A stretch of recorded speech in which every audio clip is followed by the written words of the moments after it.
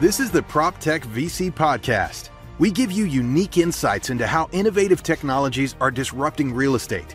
We interview top entrepreneurs, investors, and knowledgeable experts to share the inside scoop in this fast-moving industry.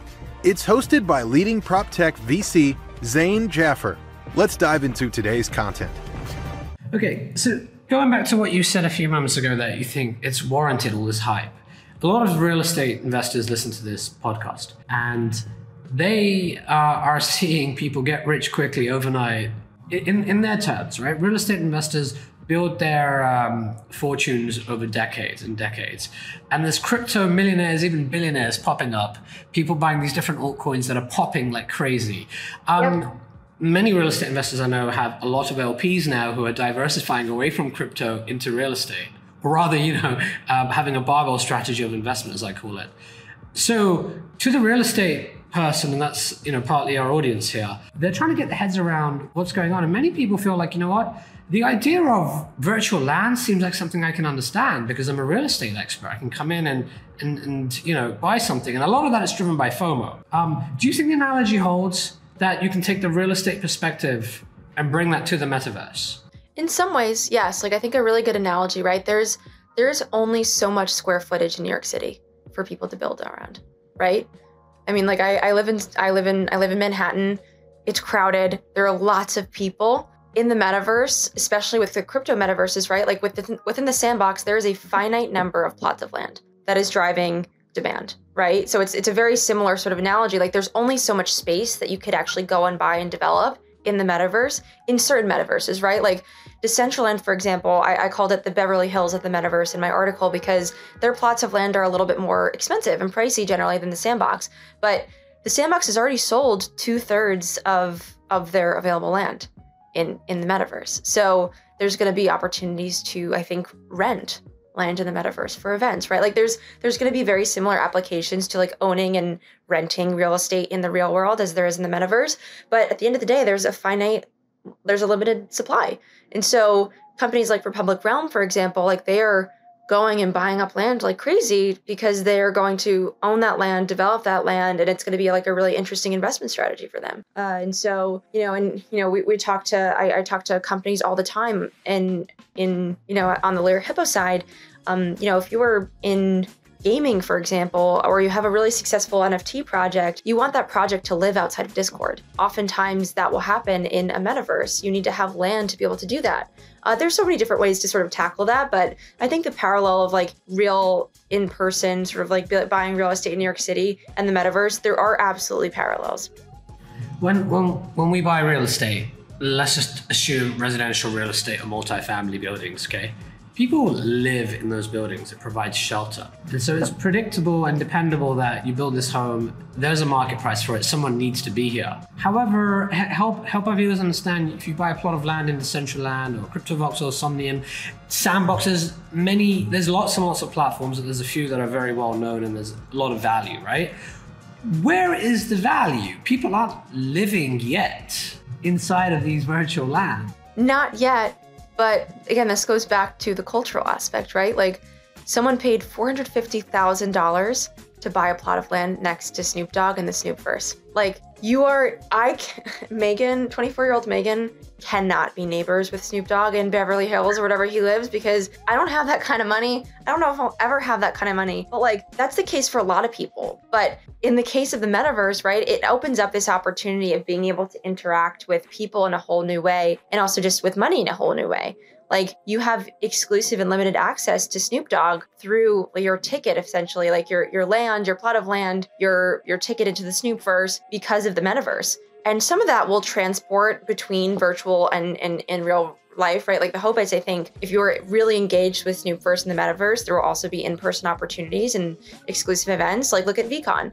And what Gary Vee has done with VFriends, VCon, bringing this digital community in person, you have to think of it as a ticket in some ways or way, shape, or form, right? And similar to why all the brands are gravitating towards Roblox, they have 200 million monthly active users. There are 200 million people, they're target users that are spending time in one place at any given time. If you're Sotheby's and you're thinking, okay, there are millions, hundreds of millions of people every day buying digital art, doing this you need to be where those users are. And so like from a residential perspective, right, like maybe it's not quite as strong yet, but I think the Snoop case, the Snoopverse case is an interesting one. But there's no doubt that people are spending more and more time in these ecosystems. And so having a presence as a consumer, as a business is still important. It feels that you're not just buying that virtual plot of land to flip. And if you are, I think my personal opinion is speculators are going to be the death of the metaverse. If they come in, they buy all this land and they hold on to the land and there's no utility.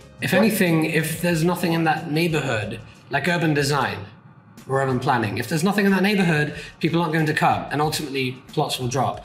The ecosystem requires developers to own it and to create more value and utility for the collective good, rather than coming from a centralized place. Totally. I completely agree with that. And that I think that also comes with the success of projects, NFT projects. Again, these are real parallels. There's no value if there's no community. You have to have some type of strategy around how you keep people engaged and involved. And for some people, you buy an NFT because you think it's going to be an investment. Same way you think maybe you buy a plot of land, you think it's going to be an investment, but you stay and there's value accrued because of community and because of the access that it provides. It's like buying a Ferrari or buying a Hermes bag or buying any type of physical item that gets you access to special parties and a special club.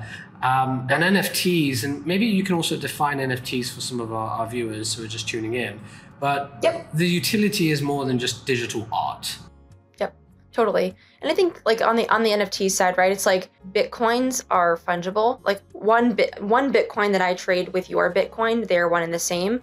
But if I create a one-of-one NFT of like this toilet paper roll, and I mint it as an NFT and I put it on, paper towel roll. If I mint that as an NFT and sell it, like you can't take a similar paper towel roll, put it on the blockchain and be like, oh, let's trade, they're worth the same. Like they are inherently non-fungible. And so that's like, I think the easiest way to kind of describe it. But it is really complex, right? And I think this is why when you think of broad and mass adoption of NFTs and a lot of this, so much of it is gated in a lot of this terminology that the average person doesn't care about. Like my family, when I was writing this article, again, I was locked in my room by myself. Like no one locked me in my room. I did it myself. I locked myself in my room for like 5 days. It was like 2 days of like hardcore research and then 3 days of just like writing. The article is 26 pages long. I could have kept going. It could have been like 100 pages, honestly, if I wanted to keep doing it. But I tried to keep it simple and also in depth as best as possible. But my family banned the use of the word NFT during the holiday because I was just talking about it so much. Like talking about the metaverse. They call it the megaverse now on Twitter because my name is Meagan.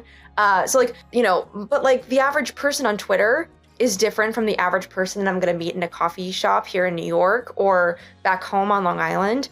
Like everyone's sort of inclination towards NFTs is very different. And again, you get that light bulb go off when you start bringing in examples about culture and brands that people understand. Like Adidas, right? They're into the metaverse NFT drop. Like getting exclusive access to Adidas merch, both in person and online. People understand that. People are like, oh, they did 24 million in sales in an afternoon. These are tickets. People are buying tickets to get access to things. It's not like you're just buying in like a picture. Or like a lot of people are like, well, these are just JPEGs. Like, why are people spending so much money on JPEGs? It's like, it's not just a JPEG. It is access to a community. It is access to its belonging. Everyone looks for that. So there's so much complexity in a lot of this stuff. And we still have a long way to go in getting the masses, right? I think there's like something, 3 million people have bought NFTs so far. Like it's still a very, very small sample set. And it's not just a JPEG, it's the JPEG because the underlying technology is powered by the blockchain. And therefore that removes any question in the real world. Is that a real Gucci bag or is that a counterfeit Gucci bag? There's no question about that because of the underlying technology in the blockchain. Now, what makes the industry very exciting is also what makes it very scary. It's emerging. There's a lot of insecurity, and I mean that literally because just recently today, I don't know if you heard about the Bored Ape Club, but there was a hack on OpenSea where some hackers took advantage of some of the underlying internal technology, but they were able to essentially buy a Bored Ape for effective price of $1,750 and instantly flip it for $190,000. There is a lot of concern that if you enter now, and even a platform like OpenSea that has raised, has a tremendous valuation, your money's not secure. They even talk about Coinbase, which is a platform to facilitate exchange. They say, not your key, not your coins, right? So what's your thoughts on the security aspect of what's going on here? And doesn't that make it kind of dangerous for someone to come in and start buying these objects, NFTs and virtual lands, just because there's a risk they may lose it in the event something gets hacked? And it happens every day. It does. It is a real problem and a real concern, but I think also, again, a real opportunity. I think that we're definitely going to see more companies tackling this in different ways, partnering with MetaMask and Rainbow Wallet. Like there are going to be these sort of marquee consumer access points into Web3 and the metaverse. And the wallet is, I think, the key in a lot of ways. Figuring out ways to secure that through partnerships, through new technology, I think is going to be absolutely key. Because I actually didn't see that news this morning, but that's insane. That is genuinely crazy. It's wrong. There's always going to be bad actors. I think when there's massive opportunity and success, right? That is just human nature, unfortunately. And so, but for the little bit of bad, there's also just a lot of good that happens alongside that. And so, I think we'll see a lot more focus on security, secure access and everything like that. And what makes this ecosystem so prone to error and even human error is that it is ultimately, binary. There's ones and zeros. And in one case, someone accidentally listed a plot of land or even an NFT and accidentally forgot, accidentally put 0.01 rather than 1. And that's 100x difference in price. And that happens all the time. If you look at valuing real estate, you'll have there's a methodology to value real estate. And even if you want to misprice it, it's difficult to misprice it because the market's there, but also you can hire an appraiser. You can look at market comps. You can look at the rent roll and you can apply a multiple to the NOI, which is net operating income. How does one value these plots of land and NFTs? Could you give us some thoughts, particularly around the metaverse side? So platforms like Decentraland and Sandbox. Some of our listeners want to go in and buy a virtual plot of land. How do they even think about valuation for land?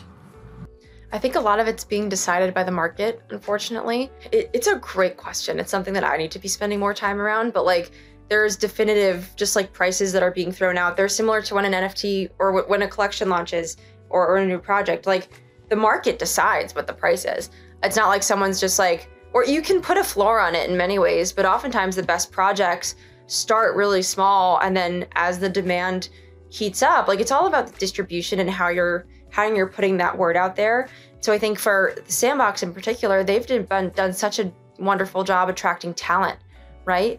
Attracting really interesting projects, companies into their metaverse.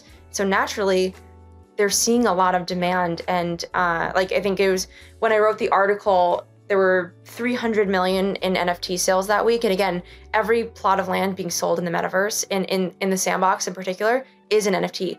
A quarter of those 300 million in sales were from the Sandbox alone. There are people driving a ton of volume towards that because other people are there. Decentraland, again, maybe it's because there's less plots of land. I can't remember off the top of my head, but because there might be more limited supply, their prices are a bit higher. So I think honestly, the same way that you would do an analysis of a neighborhood or the same, I think you look at real estate in the metaverse in a very similar way. There are definitely tools and an analysis that you can look to make those types of decisions.